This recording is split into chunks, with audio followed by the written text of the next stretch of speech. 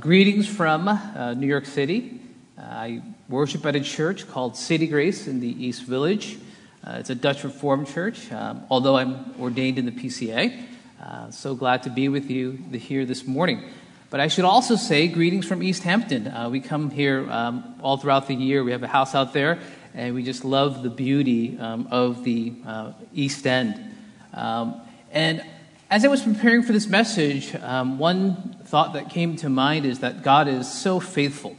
And I say that God is so faithful because right before Pastor Mark planted this church, after a Presbytery meeting, we had lunch together. I don't know if he remembers this.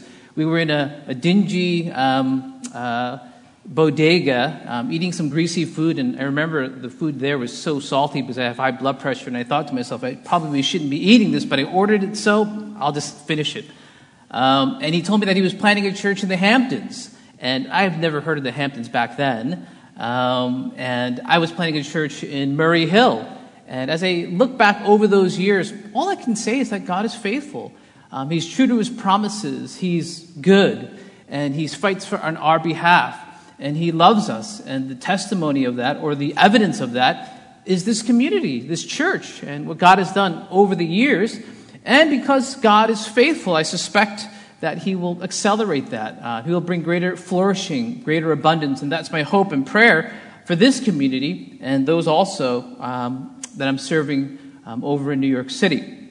But before I read today's text, and it's an exciting one, let's bow our heads in prayer, and let's ask the Lord to grant us illumination and bless our time together.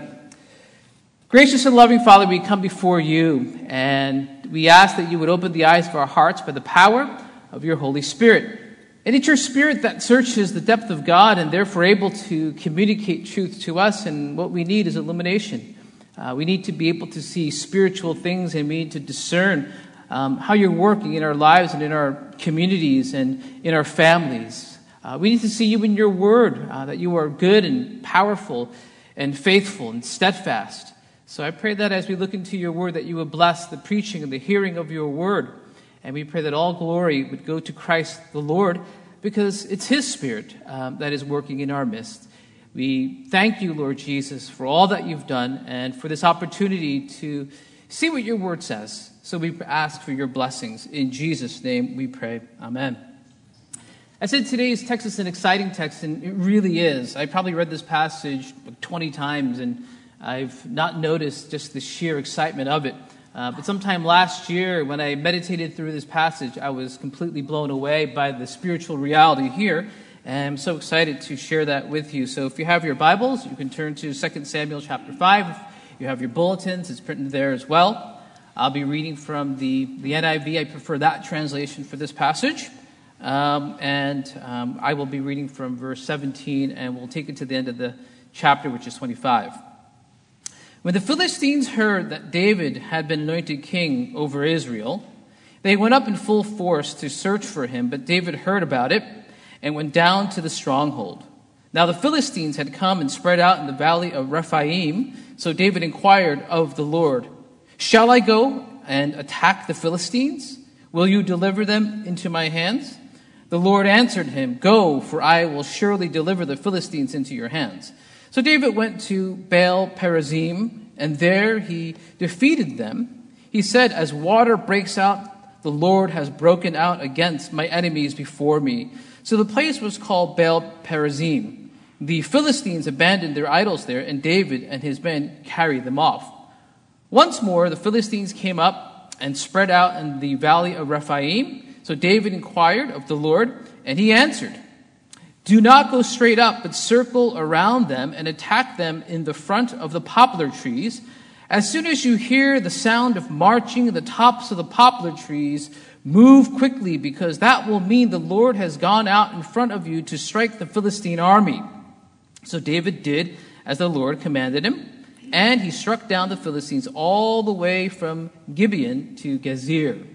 Powerful words and important words. To give a little bit of context, this is a high point, one of the high points of David's life. It's a high point because he is anointed king. He was anointed before, but the tribes come to him. And so he has this powerful nation under him. And not only is he the king with unified tribes, but the outside world acknowledges that. So Hiram of the city of Tyre, which is a powerful city, he sends his people to bless David, gives him cedar and gives him stonemasons and gives him carpenters. David's palace is built. Not only that, he goes on another military campaign and he takes the city of Jerusalem. And so it becomes the city of David. So all these things are very positive for David. Truly, this, I would say, is one of the high points of David's life. And his nation is encouraged and his nation is blessed. Right at this juncture, we see that the Philistines, they gather their forces and they want to attack David. So you have to ask yourself why they wanted to attack David at this particular juncture. And I think we can surmise and stand on pretty solid ground by saying that the Philistines probably wanted to do this because the Israelites are in a celebratory mood, maybe not in a mood to fight. And the Philistines are probably scared because all the tribes now have come to David. And so the people there are becoming more and more powerful. And fear grips the hearts of the Philistines. And they say, if we're going to attack, we have to attack now. So they come as one powerful army to rout and destroy this incipient kingdom. And so David sees, he hears, and he goes to the stronghold, and he does something very wise. He asks the Lord, shall I go up to fight? And God gives him counsel. Let's take a step back.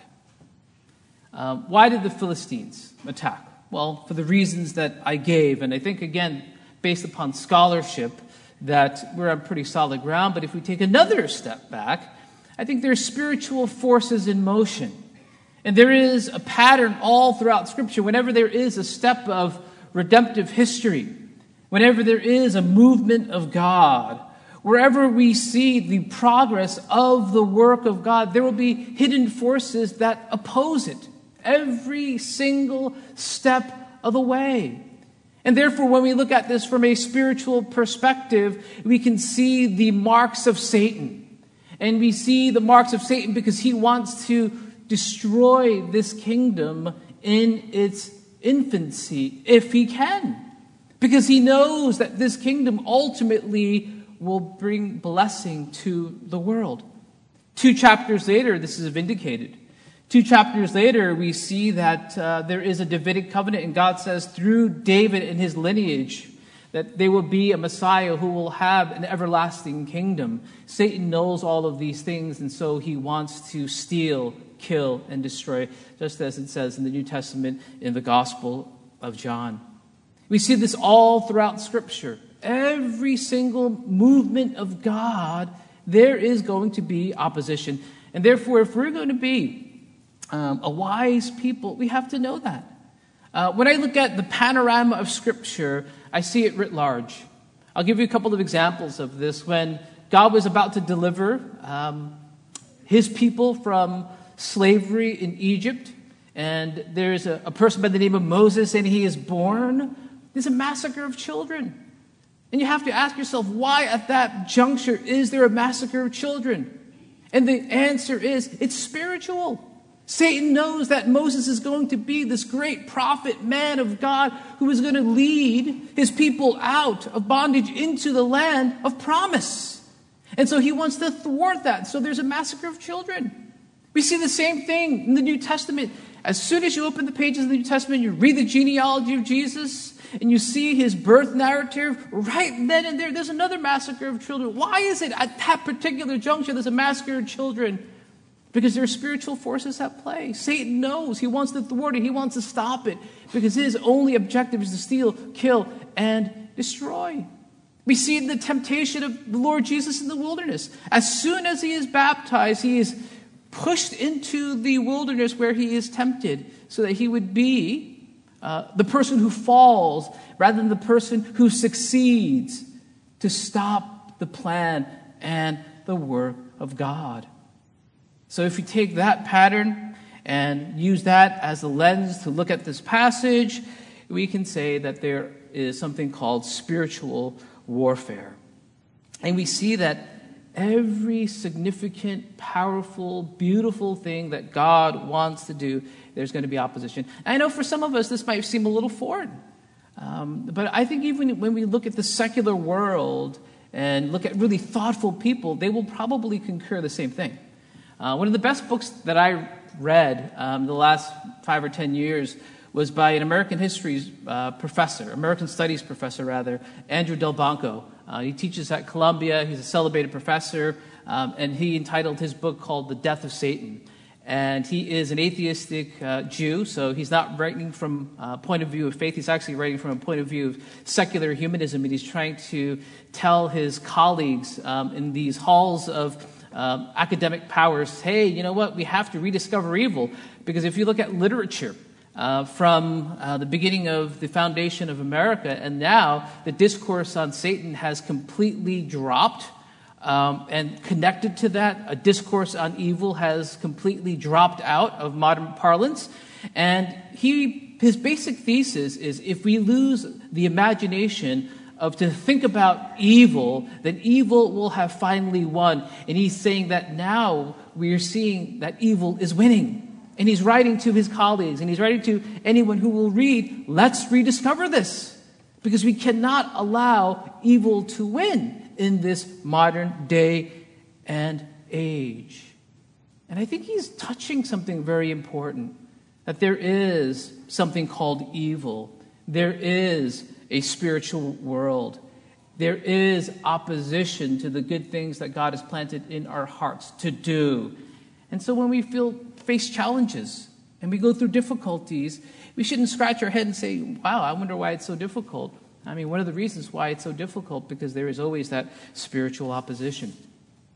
And so my first point is, yes, there is something called spiritual warfare, and we need to be cognizant of it. And I think when we understand that, life becomes a little more understandable, especially the struggles and the difficulties in ministry and doing the work of God.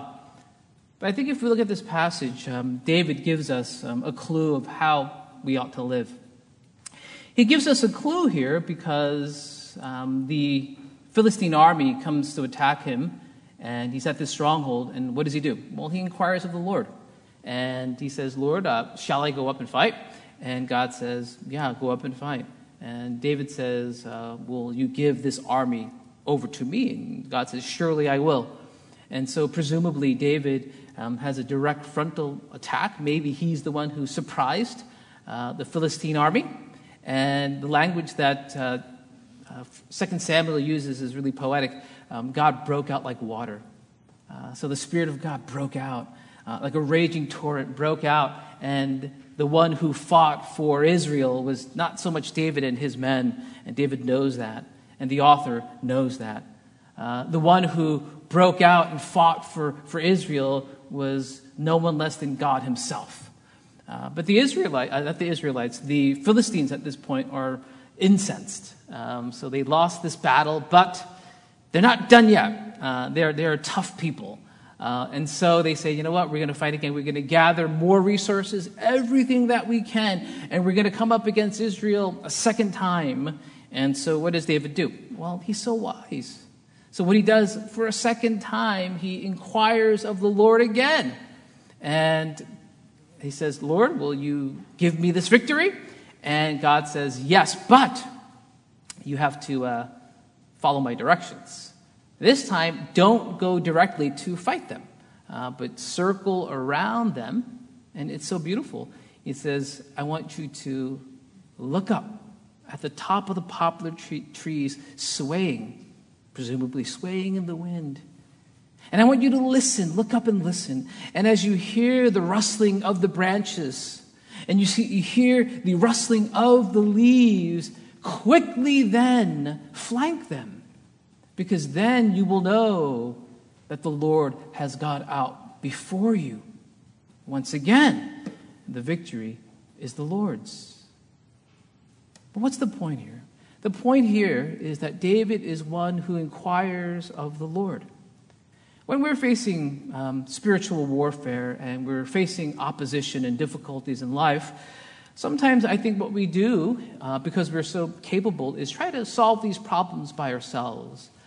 David here doesn't take assessment of his army by saying, you know what, we have 64,000 people in these 3 tribes, plus we have some cavalry here, plus we have some slingers and archers over there. None of that is written here. The first thing he does, and there's a sincerity of David's heart, he seeks the Lord and seeks his counsel.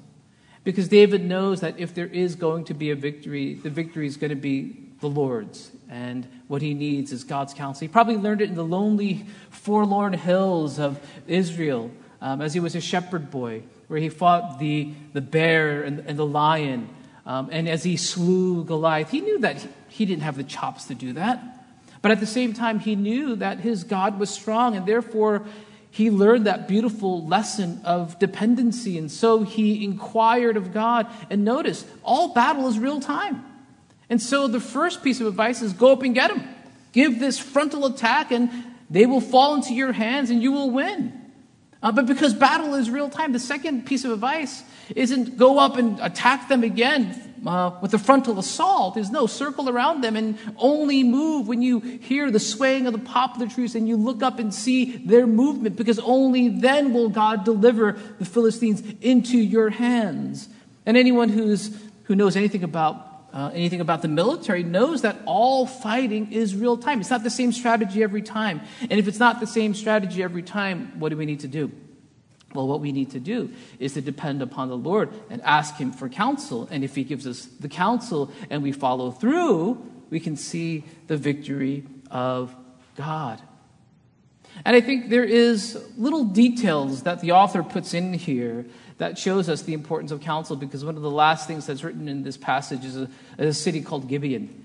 And Gibeon is an interesting little city close to Jerusalem. And it's not there, in my opinion, simply to give us geography or geographic information. I think it's there because in Joshua chapter 9, there was a deception that took place, and the Israelites were deceived by the Gibeonites. And up to this point, there was a lot of victory for Israel because Joshua was on that well-worn path as well. He was one who was habituated to seeking counsel from God and depending upon God. And Joshua is a tremendous figure. And if you recall, when Joshua was a young man, he really pressed on and pressed in to know the Lord. So when Moses was at the tent of meeting and communing with God, Joshua was there. And when Moses left the tent of meeting, Joshua was still there seeking the Lord. So he learned to depend upon God. But the one instance he did not depend upon God and ask him for counsel was with the Gibeonites. So when Gibeon, the city, is mentioned here, I think what the author is trying to do is saying, remember the Gibeonite deception. Remember why that took place. Remember, you have to inquire of the Lord in the context of warfare.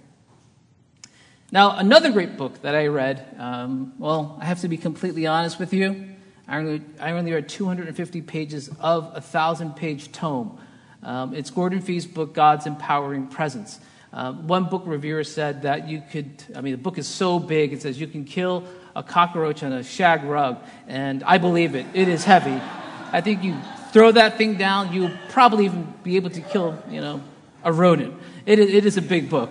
I read about 250 pages of it, and he's basically got one major point that he's proven exegetically over and over again. So at the end of the book, I'm sure you can say, this is undeniably true.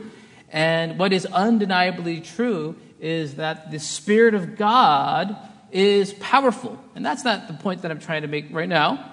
But the other 2 points that he says, and they all begin with P, so it's easy to remember. The Spirit of God is powerful, he is personal, and he is present. Let's focus on the last two just for a minute before we get to our last point. And that is, because the Spirit of God is personal, we can have a relationship with him. We can say, God, give me some wisdom. Give me some direction. Because he is present, we can do it anywhere. We can be sitting in the pew, sitting in the car, waiting for a cup of coffee, waiting to get a bagel. Lord, give me wisdom. Give me counsel. Give me direction. Download to me what you are calling me to do. Confirm things to me. And because he is personal and he's present and he's powerful, God will speak. He will move our hearts. He will speak to us primarily through his word. He will give us convictions that we never once had. And why do these things happen? Because God is a present reality. And if you put good Dutch Reformed theology, and I'm putting that in because I serve at a Dutch Reformed church, it's the Spirit of the resurrected Christ. It's not just the Holy Spirit, it's the Spirit of the resurrected Christ and the Holy Spirit. And both of them, personal, powerful, present. And so we can have a relationship. We can do what David did then, ask the Lord for counsel. We can inquire, and God will give it to us.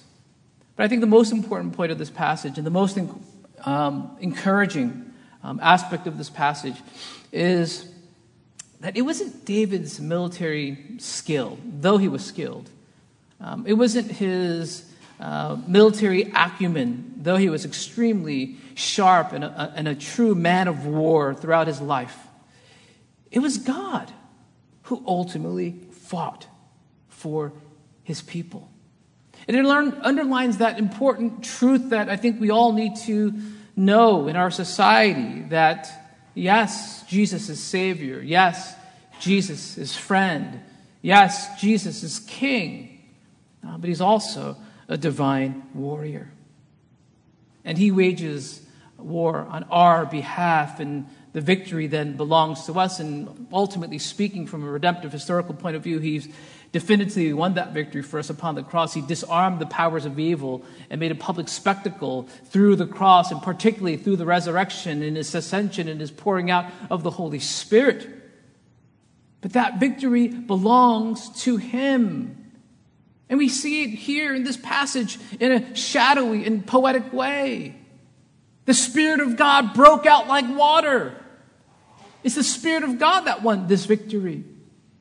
And I love this imagery that the poplar trees were swaying. And you can hear the rustling of their leaves and the banging of their branches.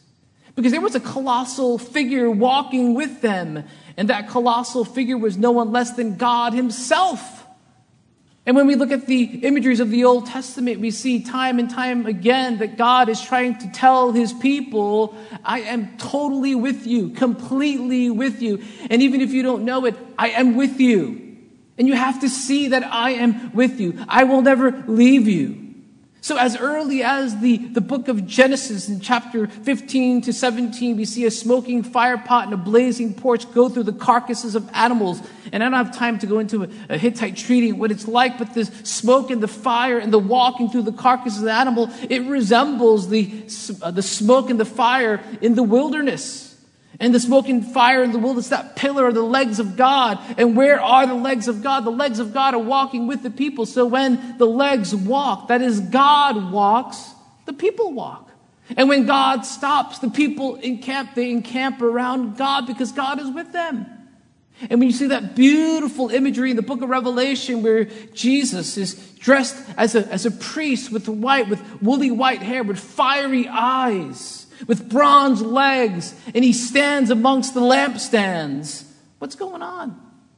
He's standing with his people. And even when the Apostle Paul is converted, what does he say? Saul, why do you persecute me? He didn't say, why do you persecute my people or my church? Why do you persecute me? Because he is so there with his people. And so God is with us. And so when we look up and we hear, we see God. The victory is his. And this is why the Apostle Paul says in the book of Ephesians chapter 6 that we don't wrestle against flesh and blood. No, we wrestle against principalities, powers, and authorities in this dark world. And so the victory belongs to him. Now, I know this is a little abstract. What does this look like in real life? Let me give you a couple of examples of what I'm trying to explain to you. I just got back from a trip from Turkey and Athens. And while we were in Athens, we were able to connect with a really great minister and a couple of his friends I kid you not, one of his friends, his name is Hercules. He is a very powerful man, loves the Lord. And they do a lot of street ministry. And one of the things that they do is they go into the one area of Athens where every night a lot of drug users come and they just shoot up. So the government really can't do anything because there's just so many people. So we went to this place, and the leader there said, John, today is actually a light day. There were still about 50 to 60, 100 people there, and they were making drugs, shooting up drugs, and they were just laid out. And there was a team, about 25, 30 people, and the only thing that we can do, think about it, what can we really do? A bunch of New Yorkers just hanging out right there. We were there for about 2 hours, 2.5 hours. What can we do? Well, we understood this principle, that the Lord is the one who has to fight on our behalf. So what do? Well, we got out a couple of guitars, and we just worshiped God. Some people fell to their knees, and they were worshiping God. Some people wanted prayer. They received prayer. They got prayed for. We anointed certain people with oil so that God would heal them and deliver them. And really powerful things took place. And we believe that the Lord is going to fight on our behalf. We believe that the Lord is the one who is going to set those captives free. We believe that what we cannot do, God can do. So if there was an aerial picture, it would just look really foolish, right? A couple of people with guitars singing, some people on their knees, and people shooting up all around. But we know the spiritual reality of it. God will move because God is real. His Spirit loves them. I'll give you another example. We were in Bulgaria the year before, and we went to a gypsy village. And this gypsy village, they don't even have running water. It's a very destitute place, and most of Europe has forgotten about these gypsy villages. And so what do? Well, the same thing. We went there to worship. And for hours, we were just worshiping. And as we were worshiping, all the people came out, all the children came out, and we were able to love them. And we believe in our heart of hearts that something really spiritual, something profound. There was a seismic shift that has taken place in the heavenly realms. Why?